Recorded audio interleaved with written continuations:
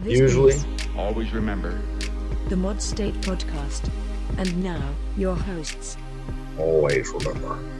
Always remember. All right, you heathens. It's a great speech. That's a good speech. And then now it is our intro. It's our own hour of power. Sure. Indeed. Well, what's up, dude? How are you? Man, good. Always good to wake up in the greatest republic in the world and to reconvene with you to review, critique, discuss. Well, there's plenty of that to do. Well, yeah, but we do it from coming from different places in so many different ways, and yet we're still doing it. Indeed. 5 years now. Huh? Has it really been? Zach. I know. Okay. Well, I think we've got a good show. And before we dive in, let's do the pleasantries. As always, thank you for tuning into the Mod State podcast. For more opinion pieces, head over to modstate.com, the mothership, if you will. And of course, wherever you are listening, continue to do so. Tell your friends and know that it's a pretty cool community. So, you say mothership the day that I'm not in front of the Led Zeppelin poster. That's fair enough. Except you get some cool arcade games in the back, so I think it's eclectic. That's true, and it's all good. So, well, here we are. I think we got a good show. I promise. We've been talking ad nauseum about, hey, we're gonna bring the YouTube back. We're gonna do this, and I think we are actually in a position where we will be bringing YouTube. But I also think I want to acknowledge the fact that not everyone that listens to podcasts are trying to go, watch the same thing on YouTube. I'm very and vice versa. I mean, there's Exactly. people in the multimedia, people on TikTok are not about to. This is way too long. Yeah. So the point being, what we are trying to do with YouTube is actually bring different content that I think is palatable and would be interesting, whether or not that's just you and I doing like a precast or something like that. And I think that is something that I think would be interesting, but I promise it's coming. It's all about just honing in the technology and making sure that the product that we give you is actually palatable. So, I mean, now we actually kind of have some of the infrastructure in place to do that. It's taken that kind of stuff doesn't happen overnight, obviously logistically, and we've slowly but surely put it together. yeah. Well, I think it It's come probably together. It's nice yeah. to see. I would say I think it probably took us a better part of what it had to have been like a year and a half, I think, where we finally felt comfortable with what we were doing with the actual just audio of the podcast. It took a solid, at least for me anyway, a solid 7,500 episodes before I felt like, all right, I'm not going to totally be the worst podcast co-host anybody's heard. Well, from the beginning, I think you weren't the worst. So I commend you for that. I appreciate it, but you do an excellent job. But yeah, it's come a long way. It's before it was kind of painful at times for me to hear it, and now it's like this is not bad. Yeah, it's It's kosher. Exactly, it's passable for the most part. Yeah, for the most part. Well, shoot, dude, there's a ton of things to talk about today, and I think we did precast. So, like for example, one thing that we'd like to bring to YouTube, and I think it'd be pretty cool, is getting in on a little bit of the precast behind the scenes, right? And we were batting around doing Patreon, all sorts of stuff, and I think everything's on the table. But the YouTube piece, I think, just getting sort of the inside look on how we prepare for these shows, it might be interesting, but also maybe not exactly what you would call kosher conversation. It's definitely a bit more profane. Is that fair? Or all right, not necessarily profane, but acerbic, caustic. It could be from time to time. Tawdry. These are all great words. These words they cost. They cost, huh? Okay, it costs minutes. Well, then let's drive on, because I wouldn't want to. Let's not incur unnecessary. Indeed. Sunk costs. Let's. I meant to pull up the Bazaar on this. Okay, so I'm gonna do it right now. I Do it right now. So for Bazaar today, what is this soundbite? Oh, that's not what I wanted. That was not the. That's the sound that you and I were made to. It. Oh, gross. All right, the Bazaar. I've got these buttons and I've got all these different little. Hit the right one, please. Let's see, which one's this? I didn't tell a good joke, so that was a miss. Let me see here. And mine was gnarly, so. Let's see which one's this. So the Republican. When they're lousy, they just lay there, don't they? This is what I'm gonna. When I start talking about the Republican Party, I'm just gonna hit that. Stop. Okay. All right. So let's shift gears. All right. Sounds good. So here's for the Bazaar. There was a study that just came out, and so I actually. Oh yeah. I get pretty much daily. There's a new medical article that comes out that, and for the most part, a lot of it's pretty dry. It's like, hey, how do we best treat, let's just say, cardiorenal issues, so the heart and the kidneys? What's the best treatment method for this? And it's pretty dry. However, there was a particular article that popped up in my email that was about psychosis related to having cats that you grew up with that were both indoor and outdoor cats. And the study showed that, and I don't know why, I think that's in research studies, often what you will read is that there opens up a new avenue for further research. And the article said, and weirdly enough, primarily affected males that had cats growing up in their household, that was an indoor-outdoor cat. So it was a cat that killed animals outside. Those boys actually had a greater propensity to psychosis or schizophrenia, etc., later in life. Jack Hughes. So, but you brought up a good point. You're like, well, there's a number of things that can contribute to that too, right? So like cannabis use actually is coming out and showing that cannabis use actually increases propensity to schizophrenia. And this study actually showed that as well. And I mean, multiple things are probably true here. Yes. And actually the whole idea that cats actually can produce issues, whether it's down the road or existing. I don't think that's what it's getting at. Well, but like, so the link they made was toxoplasmosis. And so, for example, in English, what that means, it's a bug. But a good example would be pregnant women should not clean up cat litter.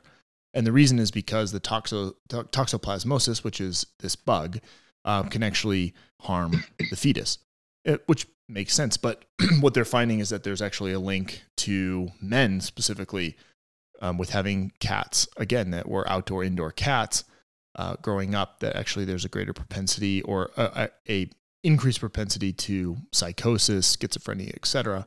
later in life.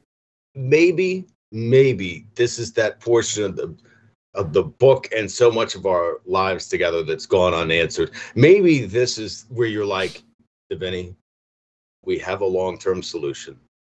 You know, we're going to have to kill your cats and lock you away in a straitjacket. But maybe this is telling us something. Maybe, except for the fact that... Or maybe we need more research. Maybe we just need some more research. I think so. But a little moderation. For those who are out there that have an indoor and outdoor cat and have little boys. God, they're glorious. Cats. Beware that you could have kiddos who may have psychosis in the future. So, yeah. Anyway, like you. Yeah. Well, do you want kids like Devini? Oh, my God. Well, I'm glad. If your kid grows up to be a Nixon Republican and you had an indoor outside cat. There you go. There might be something to this. Indoor outdoor cat and your kid likes Nixon. It could Wouldn't that just be sinister enough to be true, though? Knowing cats the way we do, knowing cats you would vote for Nixon in a heartbeat. You think? Yeah. I was gonna say maybe you're just a case study by yourself because I'm just a weirdo. You're the only person I know. Exactly. It's like my buddy was one of the Marines I was stationed with in Twin on Palms goes, Davini, do you know who likes the Zune? You. Just you. I was the only person in the platoon with the Zune. Fair enough. Which finally died last year, by the way, after being in service since 2007. Should have had a state funeral. But you didn't. So it was a good run. No, I left it in DC on accident. Yeah, it'll happen. That was a while ago then. No, I left it in DC this last go round. Oh. Okay. Yeah. Got it. All right. So there you go. Beware. Buyers beware. Adopters beware. I was so amped to talk about that. I forgot what we were going to talk about next, but I do know what we're going to talk about next because I just remembered. And I think probably this will, I feel like this will segue well, I think, into the major talking points that we will have. And I don't want to, I do want to acknowledge that we might not talk about Ukraine as much on this episode, but I think there's a lot of stuff that's coming out now as Russia actually retreats back into Belarus and back into Russia, that slowly as the Ukrainians pick up the pieces because of the retreat, I think we'll learn more and more about what has happened and what will be the fallout from that. I think it's interesting that, we really haven't had, the conflicts we were a part of in Afghanistan and Iraq, and I believe, I think we were actually stationed together when we formally withdrew from Iraq. I think, if not, it was right on the borderline of that. It was, or we were both leaving. It was roundabouts that time. Yeah. But even in Iraq, even in Afghanistan, we were fighting I guess at that point, we weren't really fighting as much as we were trying to keep those nations from being overrun by entities that were really non-governmental, right? So religious factions, groups that were under the guise of religious factions, but it really wasn't like government entities, right? I think the first Russia and Ukraine is this situation where it's literally country versus country. It's not, and you could make the case that we haven't had a state-on-state war. Exactly. As much as it is like ideology against ideology, it really is state warfare. It is a military versus a military. Right. And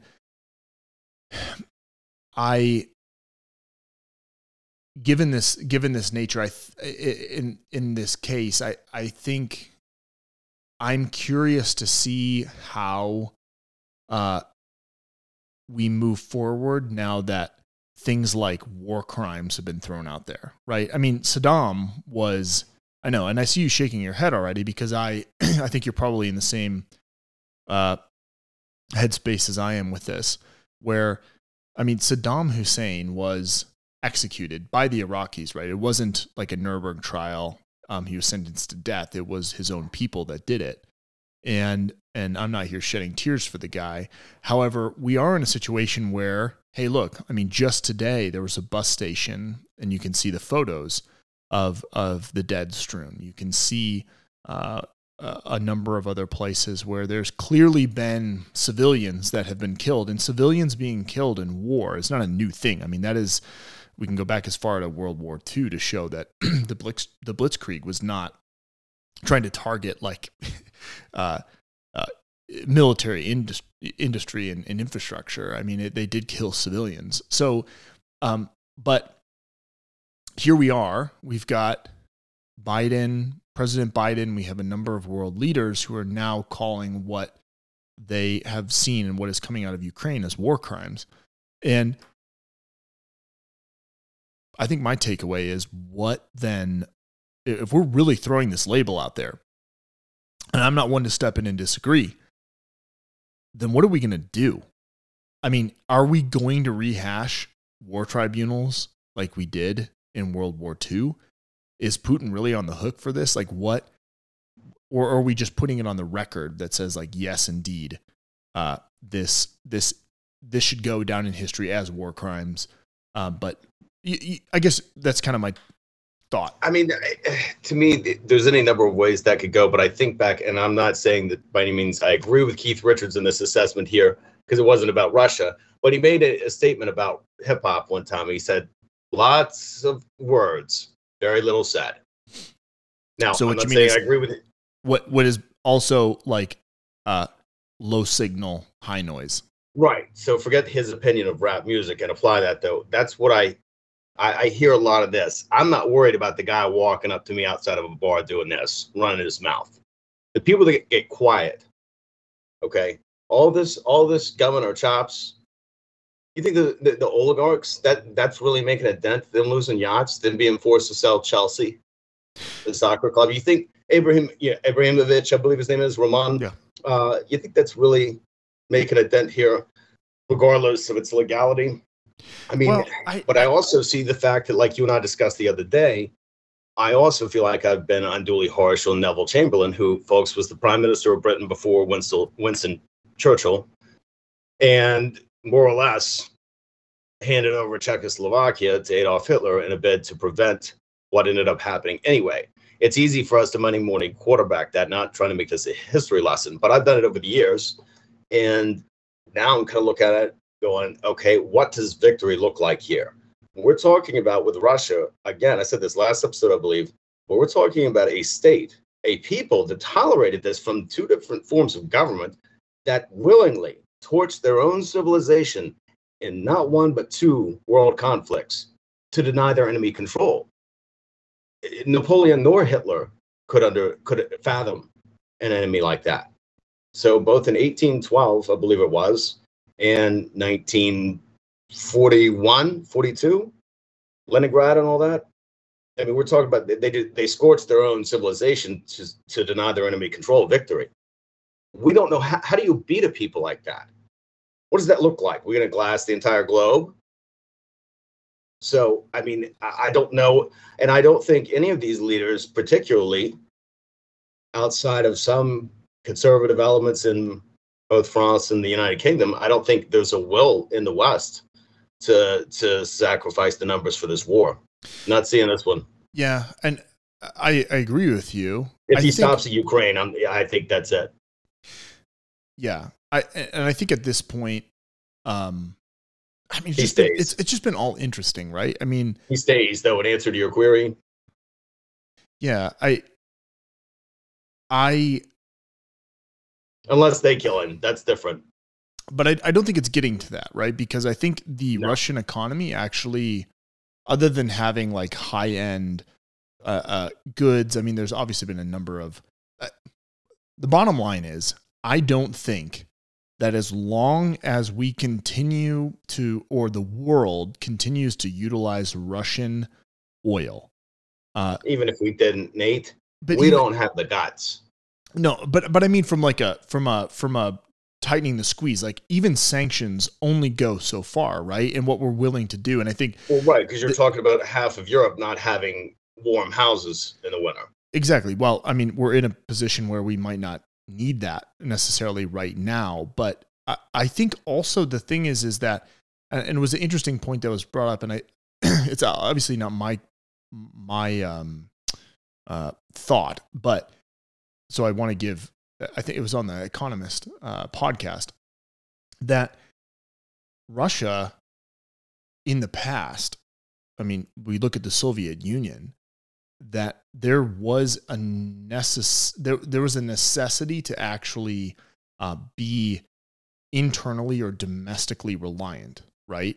And I think that hasn't necessarily changed a whole lot, because the Soviet Union, it wasn't like it fell 70 years ago.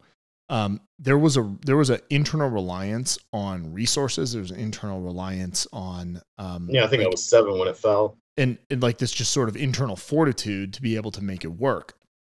And that just hasn't disappeared since the Soviet Union fell. So I think that this particular they're country, incredibly resilient people. If that's what you're getting at. well, but then even just because of their internal build out, like their energy, their industry, that. Whereas the United States, look at those people and tell me what they're not going to tolerate from a leader. Is there a bar too low? Well, no, but also that I think tolerated Joseph Stalin, for God's sake. I think that propaganda goes a long way, and we can talk about that separately. But even just so, when the Soviet Union fell, we had leadership in the U.S. that was actively working to outsource the ability to have human capital in a different country because it was cheaper. And the Soviet Union didn't have that same opportunity, right? Because they fell. They had an inferior product. But you want to export that? Which, what? The fact that let's make every country a third world country. Have you seen the hospitals? What, in Russia? Dear God. Well, I guess I'd say, like, my point is that given their history, there has been, just from an industry perspective, far more just like domestic reliance on a lot of stuff. Obviously, they have exports, but I think that's different from the U.S. in terms of like our manufacturing, et cetera. So I don't think anyone's saying we want to go toe to toe with Russia at all, but I just don't know that the sanctions at this point have actually been particularly effective. I mean, one of the big marks was, hey, your credit's about to go south when you default on these debts. And at this point, what incentive does the Russian state have to pay? So it's irrelevant to them whether they get downgraded by Moody's or Fitch's or not. Yeah. And I think that's to what you said. I mean, that's a good point. So, but also it might be that Russia actually sees that there is absolutely no way forward in Ukraine to have the control that they want, and they're willing to, however the negotiations look. I think they ultimately control the Donbass region, so eastern Russia. But then maybe if there is some sort of peace why would they stop now? Is my question. Why? I get, and I know we asked this question a while ago. Like, what is this? How do we make them stop? Or like, what is the stopping? No, I'm not asking how we make them stop. I'm saying why at this point, if you're now calling up your regulars and you're calling up more mercenaries, why would you stop without Kiev under your control? If you're Vladimir Putin, what incentive? It looks like a defeat otherwise. Well, so you're right, but I think for the first time, Russia has to reconcile the fact that everyone has just been lying to everyone, right? I mean, there was clearly no good communication or honest communication on right on how Ukraine. Clearly, he's got a bunch of yes men around him. They're like, "Oh, sir, no problem." He didn't have one honest person who was like, "Sir, I think this would be like invading the American South. I don't think this is a good idea." Exactly. I mean, even down to the fact that nowadays, not the South back then. I feel like, as something as simple as, "Hey, it's the springtime, and in spring things get wet and they get muddy. Maybe we don't do a convoy march into Kyiv, right?" And that, I mean, that's very simple. Well, I mean, if you're inviting them to recall the original definition of the word partisan, which was guerrilla warfare. I mean, you're begging them for tank columns going at 40 miles long. How arrogant are you?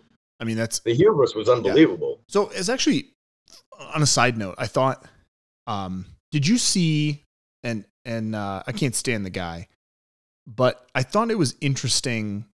So Matt Gaetz, by the way, who's under investigation for The Florida, yes, yeah, the Florida who's representative. also under by the way, groomers. We're gonna get all of that stuff, but Matt Gaetz is currently under investigation for paying an underage girl for sex. Anyway, so that groomer Matt Gaetz, I mean he's innocent until proven guilty, but he is under investigation. His best friend already is going to prison, pled guilty.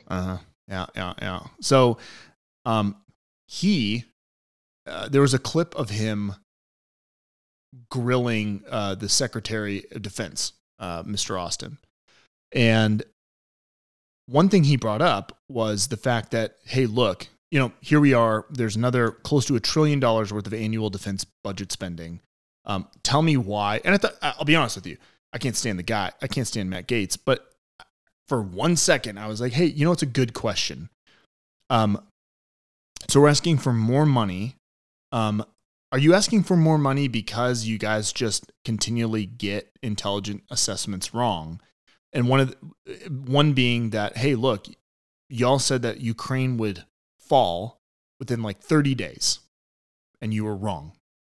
And so tell me why I should sign off on this defense budget when your assessments continue to be wrong. And I paused and thought about that. And I thought Secretary Austin's response to that was, his response was, I'm sorry that you're basically embarrassed with the American military. And, but I don't think that's what he was getting at. Well, no, I mean, there was a number of other things that Matt Gaetz said, that he was upset with, but I paused and I was like, look, I don't really see the fault in the American intelligence community and maybe the Defense Intelligence Agency, which would fall under the purview of the DoD. Obviously, the CIA is its own entity. But what is wrong with over-assessing the strength of an adversary?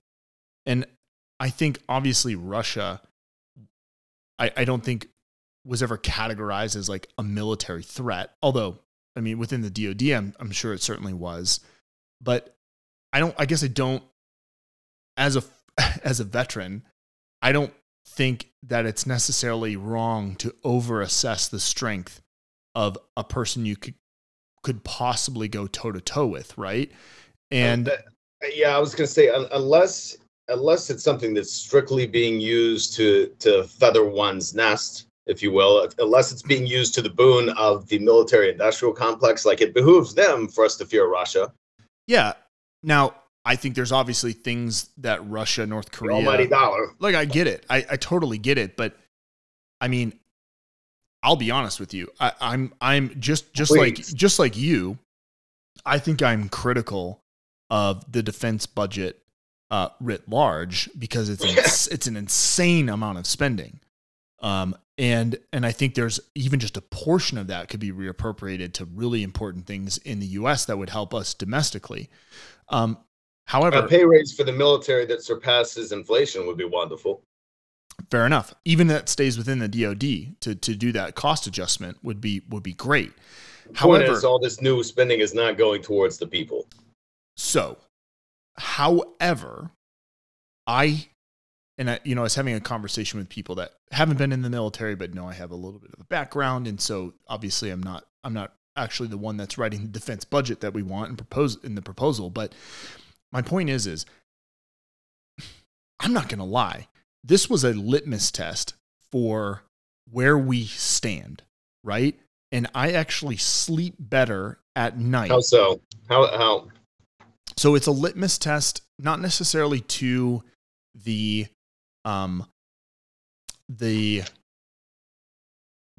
Defense Intelligence Agency's assessment of other militaries' strengths and weaknesses, right? They were definitely wrong on Russia. They were. And we can talk about why that intelligence is bad.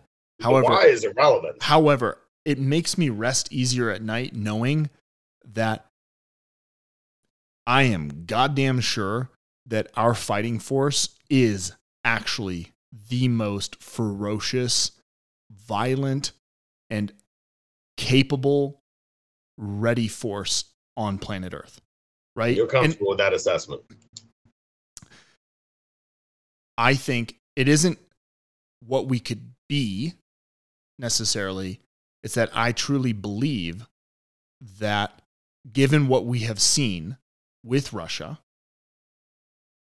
given what we have watched over the last month, that there's only a number of countries that meet that like top criteria of the most potentially devastating countries to the U.S. Russia was pretty high. In fact, I think it was Mitt Romney back in the day that said it's our greatest issue that we'll have to grapple with in the next decade. But I think it makes me rest easier. Intent and capability are two different things. So, I mean, is there any part of you that, I guess for me, if we're going to spend $700 billion a year, maybe it's a gut feeling, maybe it's not rooted in any sort of reasonable analytics, but if we had to go toe to toe, taking nuclear weapons out of the equation,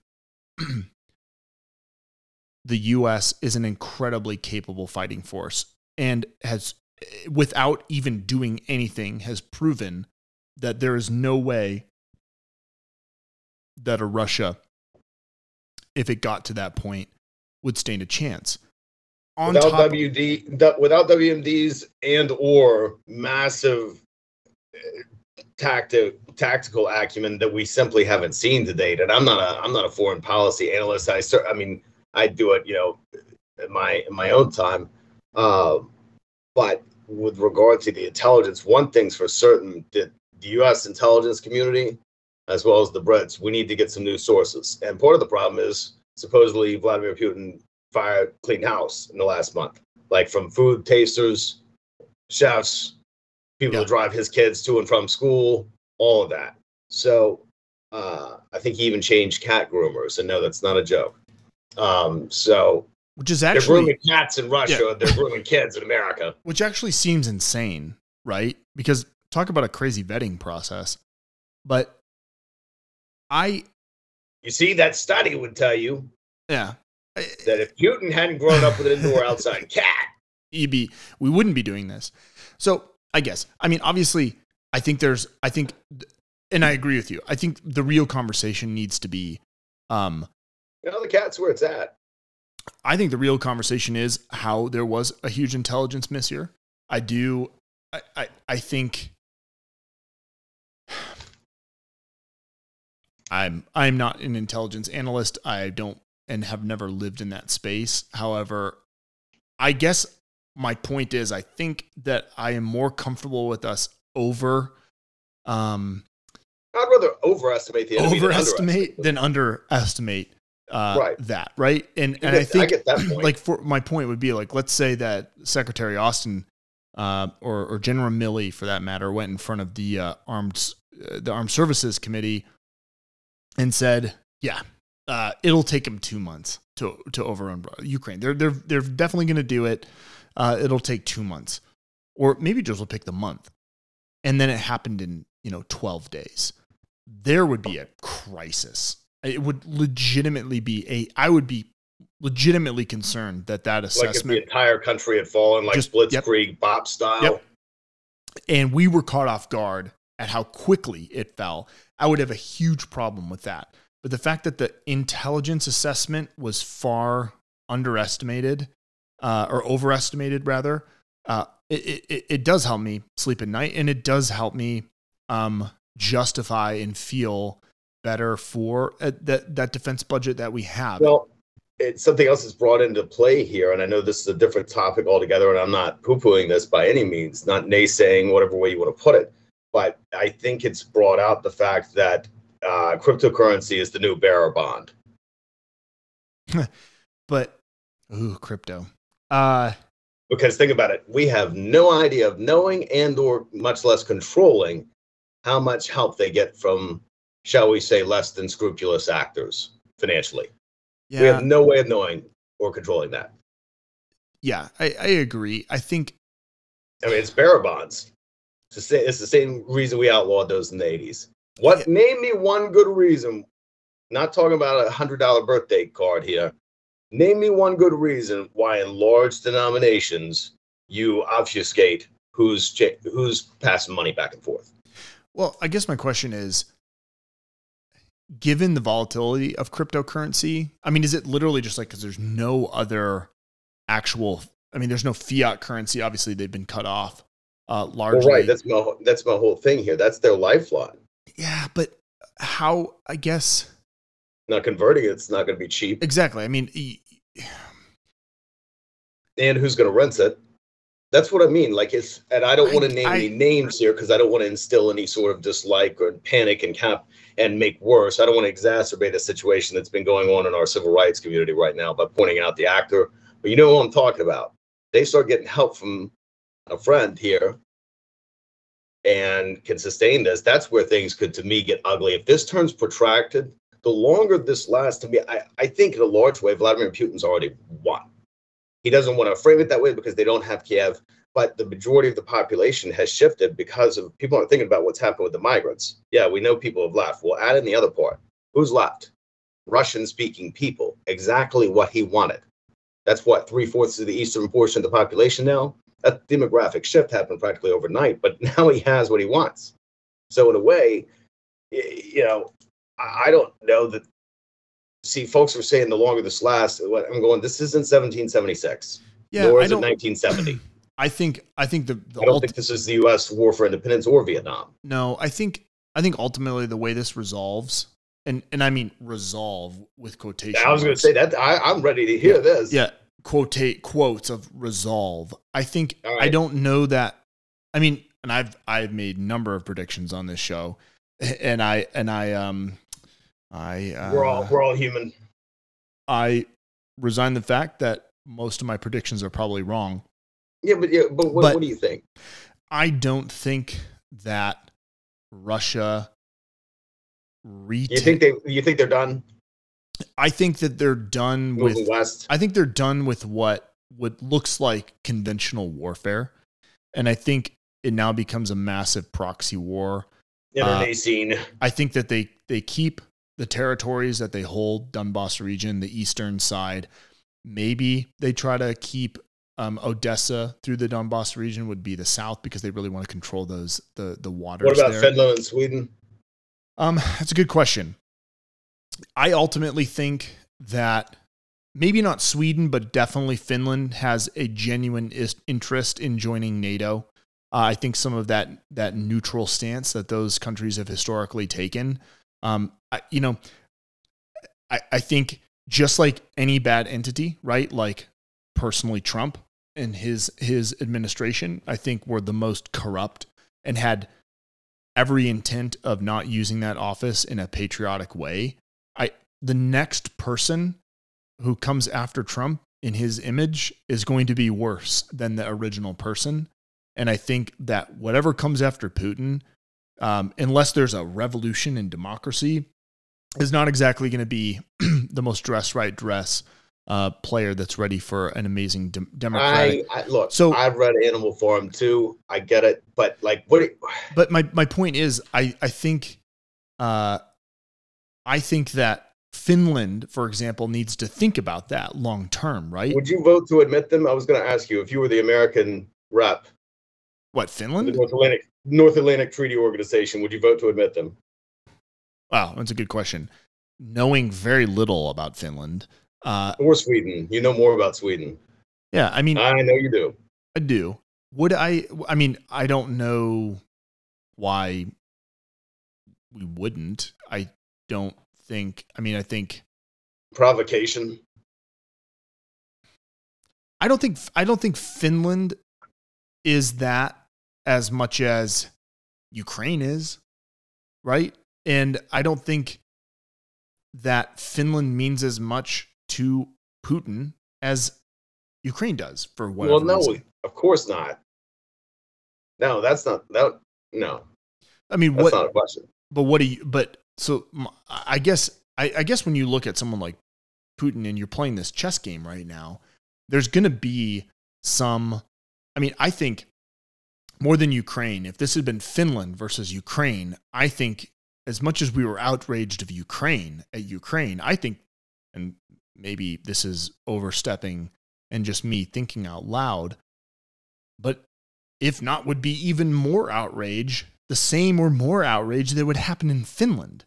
Because even though geographically it's like a similar situation, only one's in the north and one's a little bit more central and south, I think there's some losses that Putin maybe understands would need to happen or would happen in this calculus, and Finland is just less important, even just geographically, than Ukraine is. I don't know. I mean, I'm just completely spitballing because I don't know from that geopolitical perspective in that country.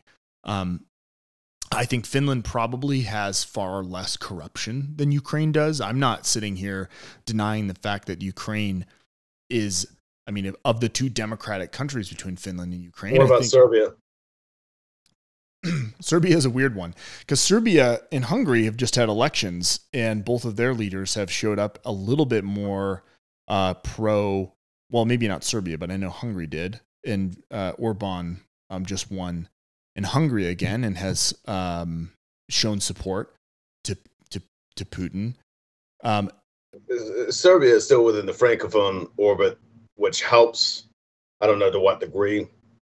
Yeah, and what you mean is that they're a fairly close ally to France. Well, it's their second language. So I don't know. It'll be interesting to see. We talked about this the other day, where it's like, how does the geopolitical landscape change? And I say France becomes a much more Germany obviously has to because of their dearth of commitment to defense, which obviously is a result of World War II before we get too judgmental there. But now the message has got to be clear, and I think NATO's gotten it. The European element is, all right, y'all have had 3/4 of a century of relative peace. That is largely a star-spangled umbrella. Now, yeah, we're still your boys, but it's time for you to start hitting the weights, guys. You know, it's like that. But I also think, though, as well, that from a NATO perspective, right? I think it's a good thing. From an American perspective, I think that they should be pushing for, and I'm not saying that you should lower the bar for which it takes to enter the EU and NATO. I think that we should still have a standard by which countries are admitted. However, I think Finland passes that test before Ukraine does. But I think it is if we're talking about American interests, right? And I think that's the way any person who sits on the national security, the NSC, anyone in intelligence, anyone who is in government will always look and calculate any action they take or any potential action around the world and their level of involvement with the interests of the U.S. in mind, right? So that's why we can see horrible atrocities in a place like Eritrea or Ethiopia currently right now, Somalia, and there's a cold calculus that's completed that says, what are the American interests there? What are the interests of said outcomes? And that will gauge our level of commitment to those conflicts. And I think that it is in America's best interest to have more people, more countries within NATO, but obviously even to a greater extent the EU, which is obviously America plays no role in that. However, having that unification is, I think, overwhelmingly important to the stability of. I mean, stability from a conflict perspective, right? Not necessarily stability of, but even stability of markets, et cetera. But from a conflict perspective, benefits the U.S. So having someone like Finland, having someone like Sweden, entering and making a pledge and a commitment to want to be part of NATO or the EU, I just don't see the downside. And maybe Ukraine becomes that neutral player like a Sweden or like a Switzerland to appease Russia. But I don't think that the conflict that we've seen over the last month, I think is largely done, but maybe even more destructive is what's to come. And that's sort of this proxy, maybe this inability for Ukraine to rebuild in any meaningful way because Russia's that continual splinter in their side. I don't know. That's just where my head's on at. And I reserve the right to be completely wrong on this, but Right. but that's kind of where I think. I feel you. No, I wanted to see, gauge where you were at with it. I don't want to beat it to death. I mean, there's a lot of wait and see to happen. I mean, I don't know. Now that the regulars have been called up and they're regrouping, I don't know what that means. I don't know if that means. And maybe it's just more occupation within. I don't know. Already established regions. I don't know. But anyway, there are some domestic things I'd like to talk about, and I think they're hilarious, and we'll talk. Oh, good. Yes, indeed. So we have domestically, I think obviously something we should talk about is the confirmation officially of the first African American female to the Supreme Court, and I think. I mean, there's obviously the fact that it happened is incredibly important, and I think it is a much needed, at least at this time, a much needed confirmation to and is in line with culture today, where we've got role models that people can look up to, that young girls can look up to, and see diversity on the highest court of the land. And it's unfortunate that in today's climate that nomination and confirmation is labeled as affirmative action, when I think it's completely fine to have that representation and have to have that representation on the Supreme Court. However, I think when we have these moments, it's interesting to reflect on. And it's a window into the at least political culture and political climate of the day. And I think we can look back to some of the nominations of a number of these justices who currently sit, that there really was this unanimous vote, that it wasn't necessarily how they vote politically. It is just whether or not this potential justice candidate, is qualified to sit on the bench.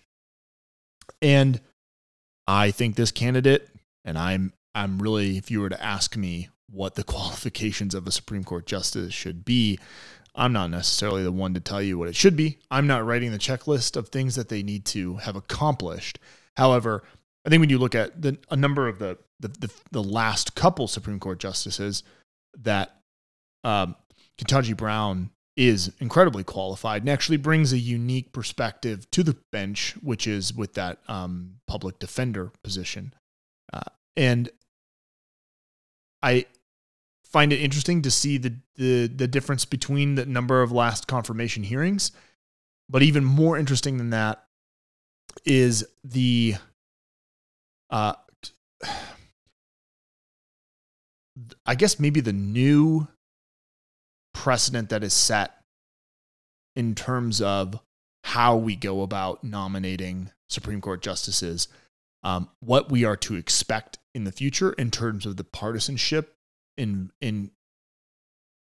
effectively confirming Supreme Court justices. For example, there was only one, at least to my knowledge, one Republican senator who stuck around and applauded this very historic event, and that was Mitt Romney. But every other Republican senator walked out of the room when she was. Two others voted. Two others also to give credit where credit's due. Fair enough. Because I would have voted for Miss Jackson as well. I'm not going to say who she's more qualified or less qualified than, but in my opinion, she deserves to be on the bench. She's qualified. Exactly. Senator Romney, Republican of Utah, Senator Murkowski, Republican of Alaska, and Senator Collins, Republican of Maine, were the three yes votes. After even some odd remarks from some Republican senators on how qualified she was, which to me says, well, then how is your vote in question? But some of it was simply, yes, they did vote against her, but it was optics.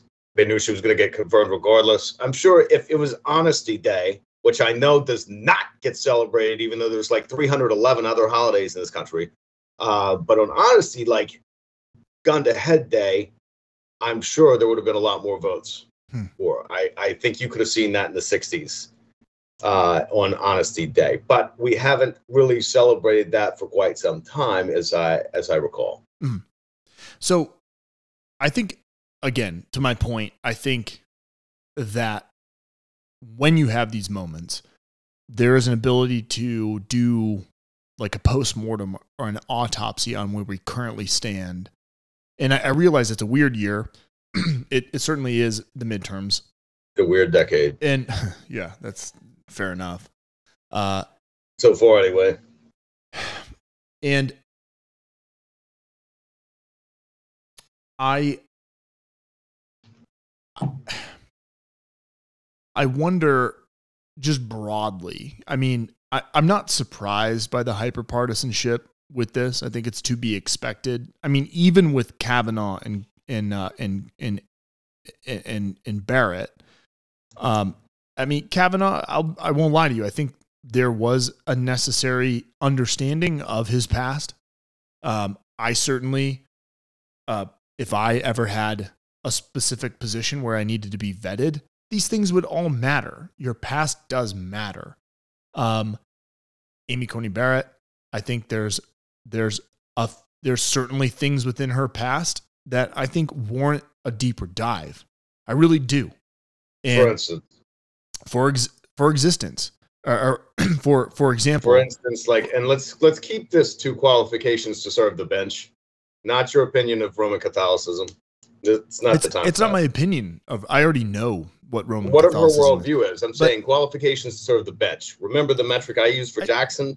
Yes, and I think that probably given her the Ketanji Brown's background with sitting on sentencing committees, being a public defender, I think it brings a unique perspective. And even if she wasn't an African-American woman, I still think that perspective, given her background, is incredibly important. We haven't had that on the bench in a long time. And I think it's worth, from a qualifications perspective, it's that one extra thing that I think she brings that Amy Coney Barrett doesn't. However, I'm not debating Amy Coney Barrett's constitutional background. I'm no, not. I would say anyone that manages to become a professor in their mid-20s and goes on to, while clerking for Scalia, becomes a professor emeritus at, no, it's not Ivy League, but I think Notre Dame clearly would suffice for a lot of people having their kids go there. Yeah. I don't really think there's a massive place, in addition to her clerking for Scalia, in addition to being a professor from that time forward. It's just difficult to see. I don't think she and Jackson are really comparable, besides the fact that they're both female justices. Sure. I didn't really look at the Kavanaugh, you can make whatever case you want to make. I'm not going to relitigate all that because accusations are just that. Gorsuch, obviously, we didn't have much of an issue. There were Democrats that jumped on board there. I think Gorsuch, I really want to read his book, if you can keep it, which is about the Republic. But anyway. No, obviously. I think Jackson's qualified and rightfully confirmed. Yeah, look, I agree. I think that she is more qualified than Amy Coney Barrett in terms of just her experience, but it doesn't mean that Amy Coney Barrett shouldn't sit on the bench. She's going to. I just don't see what point that makes. I mean, they're all on the bench. I mean, is she more qualified than Sotomayor? Elena Kagan? Yeah, and I see your point. Your point is like, hey, look, it doesn't matter. They're on the bench. It takes impeachment or resignation or just retirement for that person to leave. I mean, personally, I wouldn't have picked Brett Kavanaugh. That wasn't my choice. Yeah, personally, I thought her Ketanji Brown's response to how she feels about the Constitution, which I get Hawley, Cruz, Blackburn, Lindsey Graham all need a soundbite, right? They need a big soundbite. They need, it doesn't matter because their base doesn't care that the fact that the context for their arguments to her were about 7 bench cases where. I mean, I do recognize they're right, obviously, to ask those questions, but I watched it. I also know I did say this before, though. I acknowledge, A, they have the right to ask whatever they want to ask. They're paid $250,000 plus each year to ask those questions. Sound bites or not. Newsflash. Politicians are out for good looks. John, if they didn't have sound bites, would they ask those same questions? I don't know. But the point of that, the second half of that, I don't know. They might not. The second half of that is, I saw these questions about these 7 cases, and then I saw this whole ordeal in a living dictionary, Wiktionary, if you will, next to the phrase "dead horse." I'm going, okay, Senator Cruz, we get it. You disagree with her assessment of this case that she hasn't looked at in 10, 15 years. And by the way, he just looked at last week. Right. I get it. And who confirmed her to an appellate court in the first place? Some of this theater is to be expected. It's nothing personal. Okay. But dude, I felt like it was personal with Kavanaugh. It didn't get personal like that with Jackson. I feel like, yes, but there were allegations of. Doesn't matter. My point is the sound. There's no basis for this. It's called a jury of one's peers. And I suggest if there were 100 kegs and boys standing down the hall while a girl's getting gang raped, that y'all take this to a day in court. If there's no there, then let's move on. Obviously, there was no there, or else a jury of his peers would have convened at some point. They did not. That's a what if. I would have nominated Kavanaugh personally. I would have, had I been POTUS in some nightmare, it would have been Merrick Garland, Neil Gorsuch, Amy Coney Barrett. Merrick Garland would have been my peace offering. You want to start a new day. So that's if you're President Trump in 2016, imagine if he had said, you know what, Merrick Garland's a center of the road, relatively speaking, candidate anyway. Everybody's butthurt about this. And he could actually say that. I mean, this is the guy that said Hillary got schlonged by Obama, remember? Class, no class. I think that would have been an incredible olive branch to start things on a different note. But I don't think olive branches is necessarily what President-elect Trump was about at the time. Well, what a perfect segue into how you can look at a specific event like this nominee and confirmation to see where we are currently. And I think Axios did an amazing, I probably sent it to you, maybe I didn't, but everyone remembers, I believe his name, I don't want to butcher his last name, but it's Jonathan Snow with Axios, did that pretty infamous interview with President Trump at the time, where, and I don't know how Trump's handlers didn't catch this, but Mitch McConnell actually sat down. Handlers? Have you met this guy? You think he has handlers? Oh, they try, I guess. And the interview question was, and I thought it was a good one, was, where's your moral red line? Are you talking about Trump or Mitch McConnell? It was Mitch McConnell. Okay. Snow asked him a question. He said, I just want to know where your red line is. Like, where's your moral red line?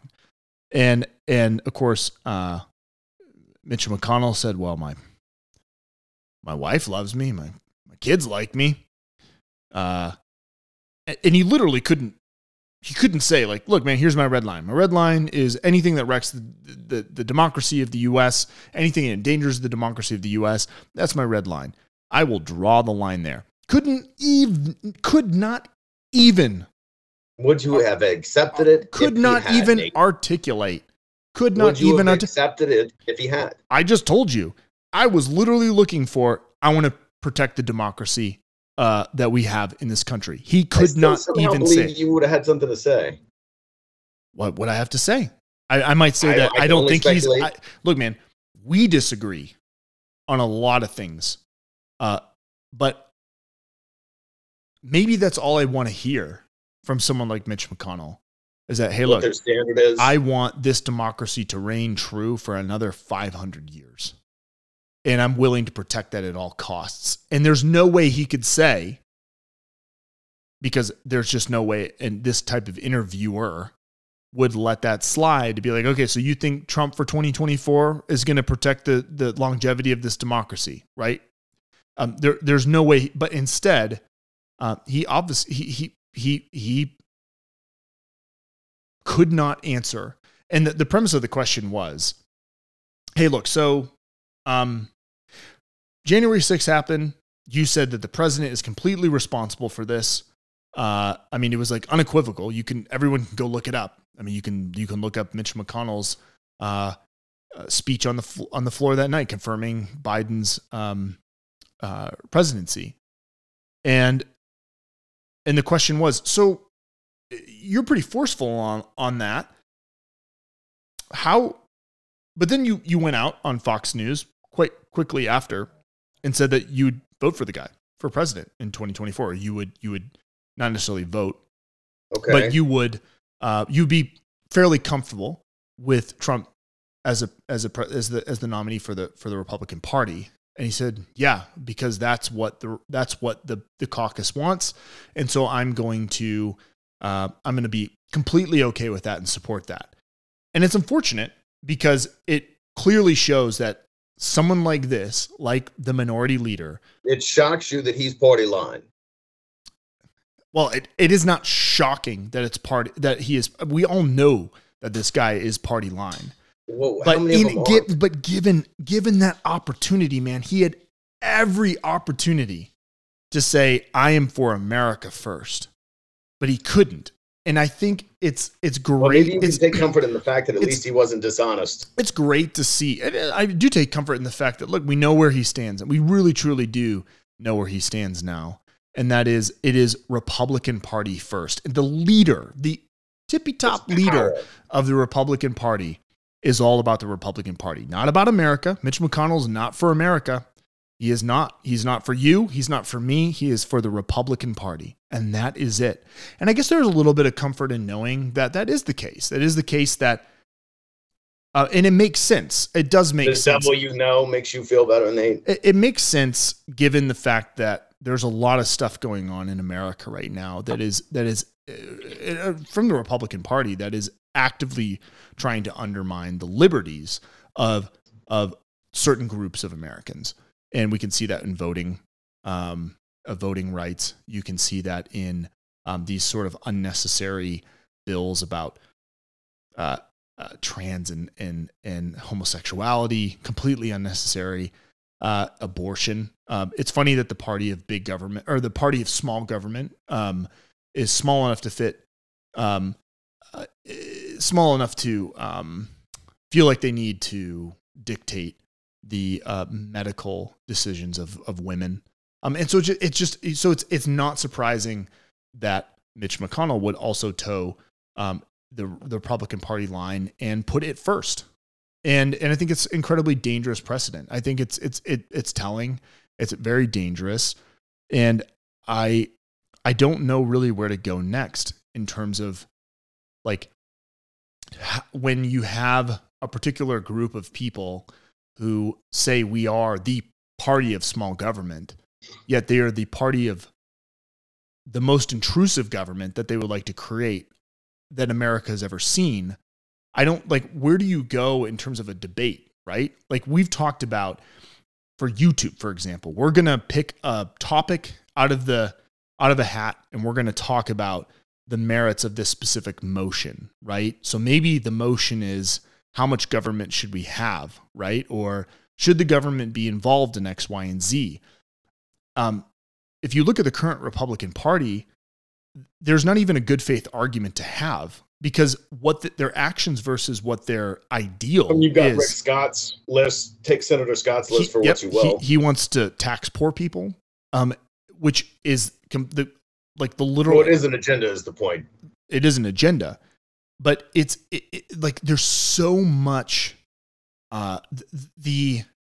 I'm almost speechless in terms of. Well, he went too broad. Like he went with too many items. It's fine to be broad, but if you're going to be broad, don't do 22 but less. I'll be honest, like man, again, there's a lot of things about conservatism, right? Like fiscal responsibility. There's a lot of things that I truly agree with, but I don't even know what's true, if that makes sense, other than the fact that, or like what part of the platform or the ideology is true, because how do you say that you're the government that wants to get out of the way?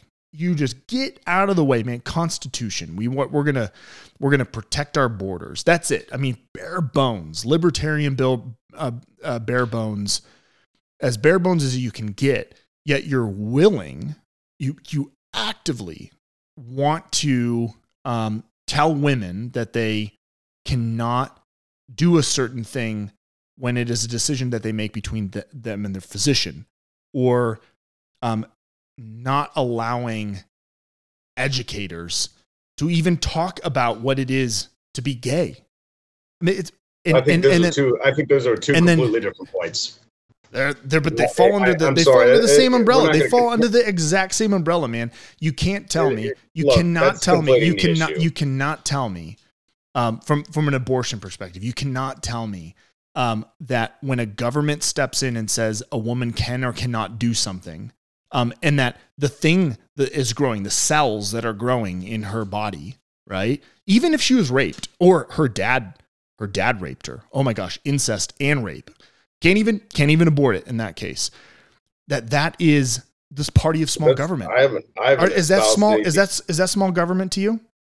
Or is I haven't espoused anything along those lines, and the thing to me, I mean, you're pro fetus. How is that? I also am one of the few people that has a middle ground here, because as a former medical professional, no, I wasn't a BSN, I was a corpsman, but I do know that no, there's no magic ray of light. The minute you're done having sex, there's a zygote, and there's our baby. It doesn't work that way. It's usually at least 10 days. It can be a couple of weeks before that's actually even fertilized an egg.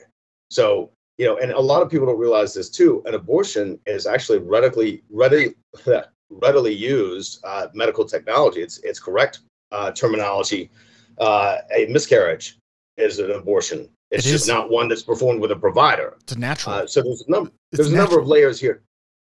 There's a number of layers here to unpack, but I think that's a bit of a conflation of the issue, though, to put my perspective on that with the "don't say gay" thing, because I thought about this, because I pointed out to my mother. I said, where do you think that homosexuals and/or trans people, and my mother agreed with me.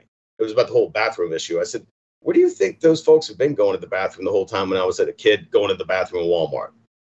There were gay men, I'm sure, transsexuals, I don't know, going to the bathroom around me. She waited outside the bathroom door for me to come out. I didn't talk to anybody. I never thought of discussing my childhood bathroom visits on a podcast, but the song remains the same. It wasn't an issue to me. Yep, exactly. It's not an issue to me now. So I'm very sorry for this group of people. They're not, they call me a rhino. I am a registered independent, but I'm going, I didn't move. Okay. I'm not saying the Nixon Rockefeller wing was exactly high flying in 2008, but it all that disappeared. Now, I didn't go anywhere. But I harken back to what Rudy Giuliani said in 2008 when he was running his presidential campaign. And he said, I'm sorry, I just think the Republican Party should stay out of the bedrooms of consenting adults. And that's the bottom line for me. So then we ultimately agree that there's no way that the Republican Party can label themselves as the party of small or limited government when they are the most intrusive party currently on the market for Americans. I mean, they can't. I guess they could accurately call themselves the party of smaller. They could have a parentheses and ER next to that. Smaller. My question is smaller in what? Because the last time there was unified Republican control, spending didn't get slashed. It's just interesting how, I think the Democratic label today is they're socialist. They want to, they want to control everything you do. We're going to be like China. Yet, I think that from like an abortion perspective or on an autonomy perspective, you have the Democratic Party and even the progressive wing of that actually being so much more limited government than the party that espouses limited government. And I guess it's just super confusing to see. I guess, we've talked about this a bunch where it's like the further Trump, we'll just say Trump, for example, because he is really, him and Mitch McConnell, really like and Ron DeSantis for that point, who had just amassed $100 million war chest. Who will likely be a huge contender for the nomination come 2024, which I don't think Trump actually wants to run, but I think he's probably thankful that in some way in his narcissistic brain that Ron DeSantis is actually going to take this over, because Trump is in a huge bunch of legal, he has a bunch of legal exposure. President. I don't think he enjoyed it at all. And I think if he had the opportunity to not do it, he would. I agree. Because everything's being exposed. Everything that they've done criminally and corruptly is being exposed. And he just can't do the right thing. His family can't do the right thing. He can't do the right thing. Whether or not he actually goes to jail for it will be another thing. But that ain't going to happen. It's confusing. So what I've said, and I think consistently at least, is that when you lie, when you, as a party, you're really not, there is no principality, right? There's no real values or principles that you stand by, because you can just change it at any point. That it eventually will implode on itself. And I think everything that I'm going to say here will take a step back to more of the 30,000 foot view. And I mean, we saw it with the recent Supreme Court nomination that we're grasping at straws to just vilify the other side, to the point where we are literally getting sound bites for 7 specific sentencing cases. And we're trying to label someone as, a CRT lover. I mean, it just, everything about it was gross. And I wonder if we're seeing this in mass within sort of the Republican ideology, that because there's no agenda, because there is no principality anymore, that we literally will just fart in the wind and see which direction it goes and just go for that. I mean, the recent thing, it's a rehash trope, groomer, pedophile. Now that if you say you like the Don't Say Gay bill, now we're pedophile lovers, which again is a homosexuality, like it's a trope basically, that if you're gay, you want to bang little boys and little girls. It's just, it's so out there. It's so ridiculous. I have nothing to do with that. I realize you don't. I mean, this isn't an attack on you, man. Like I'm definitely a way more left-leaning centrist here. But I think what's crazy is that I think I'm speaking more like a libertarian, where it's like, I don't really care what you do. I don't think trans people, I don't think gay people at all in mass are trying to groom little kids, or if I'm supportive. A little more than a libertarian would. So I am all about complete limited government. I mean, literally in Tennessee right now, this is the Republican Party, okay? In Tennessee, they are literally deconstructing the current marriage laws, which, by the way, ironic and really rich that we're labeling everyone that supports gay people and trans people as pedophiles and groomers. The Tennessee law that they're doing away with is trying to strip it down to common law. Common law, the law in Tennessee, the common law literally says, the statute says between man and a woman, which is antiquated at this point, and probably likely unconstitutional given the Supreme Court ruling in 2015 with Obergefell. But the goal is to strip away all the way down to common law, so that the statute saying that it is common laws between a man and a woman, that a clerk can then legally say, no, I will not give this common law certificate to a man and a man, or a woman and a woman. The real catch here, that's even crazier, is that it also, by doing this, strips away marriage laws in terms of age and consent to marriage, which opens up the ability for someone in Tennessee who's 50 to marry a 14-year-old, a 13-year-old, a 12-year-old, 11 or 10-year-old, which is super rich, coming from the fact that the future head of the GOP, Ron DeSantis, is super worried about Democrats being groomers and pedophiles, because we just are kind of okay with people talking about what it means to have a guy and a guy being married with a kid, or a girl and a girl being married with a kid. That's something that a kid might have a question about, and is totally fine, and is something that anyone should be able to say, look, they both love each other, and that's the way it is. But we can't even do that. In fact, there's teachers right now losing their jobs because they've had to talk about just these things. Meanwhile, the party in Tennessee has now stripped away protections of young kids and is actively trying to figure out a way that gay people just cannot get married. This is the party of small government, you guys. This is the party of small government. Well, changing a statute doesn't change the size of the government, Nate. I mean, I see what you're driving at. Well, I mean, it's a party of small government, man. They want you they want the government to get out of the way, John. They don't want small government, Nate. They just want it to be different government. They want it to be different government. Okay. Again, I'll say. So what government do they want, John? What government do they want? With unified Republican government, they didn't cut spending.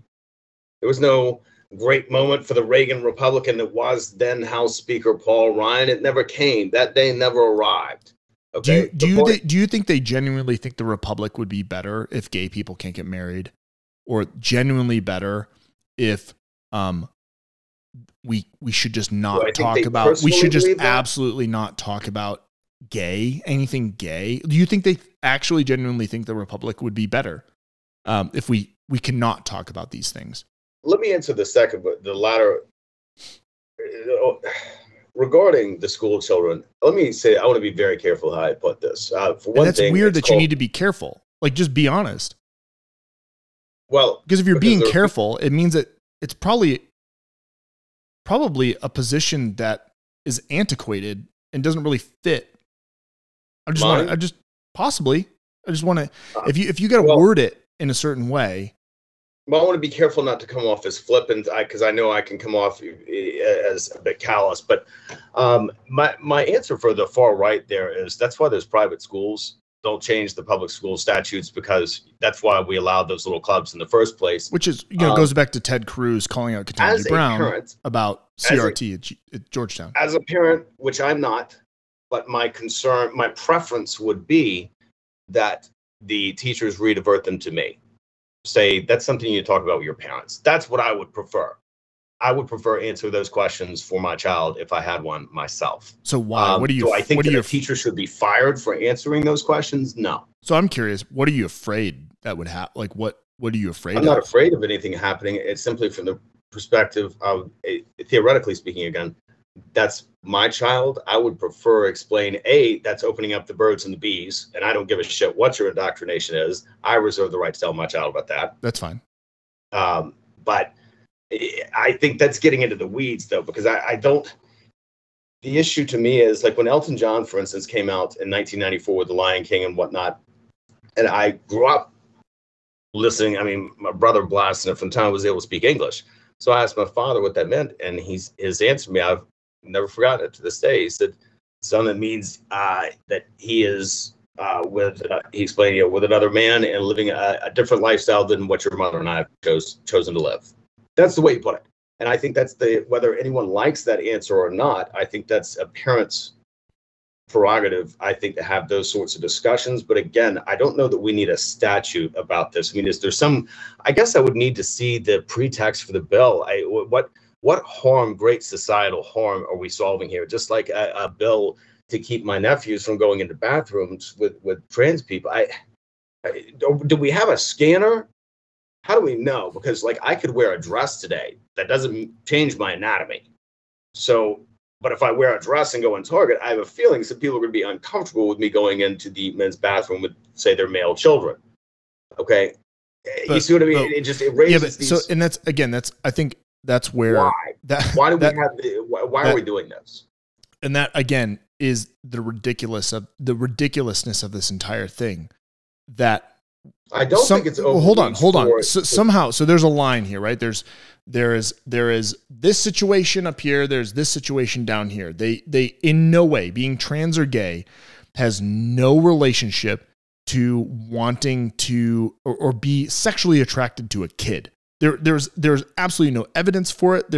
I guarantee there's no anecdotal evidence that anyone can produce I've never seen that being gay or being trans means you have a greater propensity to liking little boys or little girls. I would agree. Being a pedophile, gay, straight, cisgender, and trans there's no relationship between any of those about sexualizing little kids.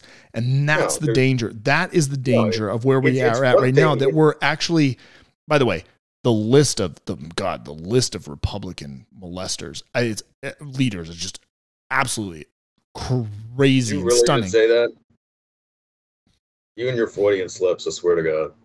No. I mean, like the literal list of Republican leaders that have molested young kids is extraordinarily long, who have been charged and had some sort of probation or jail time is extraordinarily long. It's crazy. And that's just the point. It's Matt Gaetz, for example, is under investigation currently for literally trafficking underage girls. It is astounding, the hypocrisy. And maybe I'm just so annoyed by it that I'm using this platform to talk about it. But I'm annoyed that it's an issue, not because of you. I'm annoyed with the fact that we can't be the party of the people's business right now. We've got some rather extraordinary issues from within in the continental United States. And this is what we are choosing, or this particular political ideology is choosing to make part front of and center. Sort of abstract trolling, Nate, because it sure occupies a lot of y'all's time. Pay no attention to the man behind the curtain.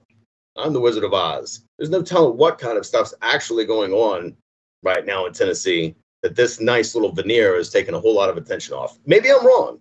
Well, I also know that, look, there's no honor amongst thieves. And we're talking about a cadre of people that at times seem to have a propensity for a Machiavellian / injustifies the means mentality. So what is that? That's what brought you Donald Trump. But what is the end? Like, what are they looking? Is it Gilead? I don't know. Is it power? Is it because there's so much insecurity in the progress that is going on in the world that will just inevitably happen? That because you feel so, we talk about like kind of the cornered animal. And you could have the nicest animal you've ever seen, or just an ambivalent animal that just goes about its day. But the second it's cornered, it turns into something, monster. There's an old expression. Monster you've never seen. Axiom. Think about this. The saying goes, a man who picks a cat up by the tail learns something he can learn in no other way. Well, it's really true. You inflict pain on an animal, I don't care how much they love you, and that's the same way with people. And I guess maybe that explains where we're at right now. Maybe there is this sort of inevitable cultural, societal shift that's happening, which I think personally is for the better. I think, again, I don't care what you do, so long as you are not infringing on my life, liberty, and pursuit of happiness. I don't care who you want to be, what you are, how you have felt about your gender, about your. I don't care. I just want you to be a good citizen. That's all. I want you to be a good neighbor. As long as it involves consenting adults, you know what I think about them and their way of life? I don't. You don't. Okay. Exactly. I don't. I go about what I got to do. About 60 million voters that apparently do care a lot. That or they're voting for the total package of what they want. That comes with this. That's the thing, though, dude. This is the total package. Don't say gay and abortion and trans. Trans laws are literally the massive expansion of the police state. Then the only thing that matters right now, because there is no other agenda. There literally is no other agenda. Of course there is. There's not a platform. But tell me you didn't notice the massive expansion of the police state. Come on. What are you talking about? Like from the Patriot Act in 2000? No, the last 5 years alone, the use of the police for political purposes, the civil unrest, and in my mind, overkill and response. To me, what we've seen repeatedly is just a complete expansion of the state, and it's not your priorities, Nate. They're not small government; they're a different government. Well, okay? Then maybe they need a rebranding. I mean, they would love a cop every couple of houses. Okay, that'd be their social program. We're going to hire federal police because everything's illegal. That's part of. They love God. They love God. Oh, they sure do. But there's a plant that he created that if you happen to set it on fire, as the wise Cat Williams once said, there are some effects. And because of that plant that the God they claim to love, created, there are quite a few people serving out the rest of their natural lives in prison over a nonviolent crime related to the distribution of that plant created by the God they love. So they're not small government. They're different government. It's good to know. I like that. Let's reset that. They're different government. All right. Well, let's end on a high I'm trying note. to be kosher. Let's end on a high note. I do want to say that Congress finally, for better or for worse, but I think for better, has actually finally made some federal action on marijuana decriminalization. And I do think Chuck Schumer, I think they're probably will do their rounds in terms of, you know, what. It's bullshit, Nate. Do you think it is? You don't think, it is, we're kind of at this point? I get their efforts or not. I'm not calling their efforts bullshit. But where I'm saying this doesn't pass the smell test is, okay, so once again, it is federally illegal, but we're wink, wink, nod, nodding at Banks about this because it comes back to this for me. We still are going to have people rotting in prison over it. Well, but I thought I haven't looked at it. The First Step Act helped. No, I agree, but I didn't read it in its entirety, but I do believe there was a carve out for specific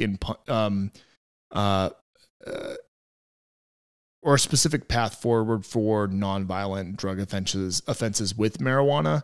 I do believe that is there.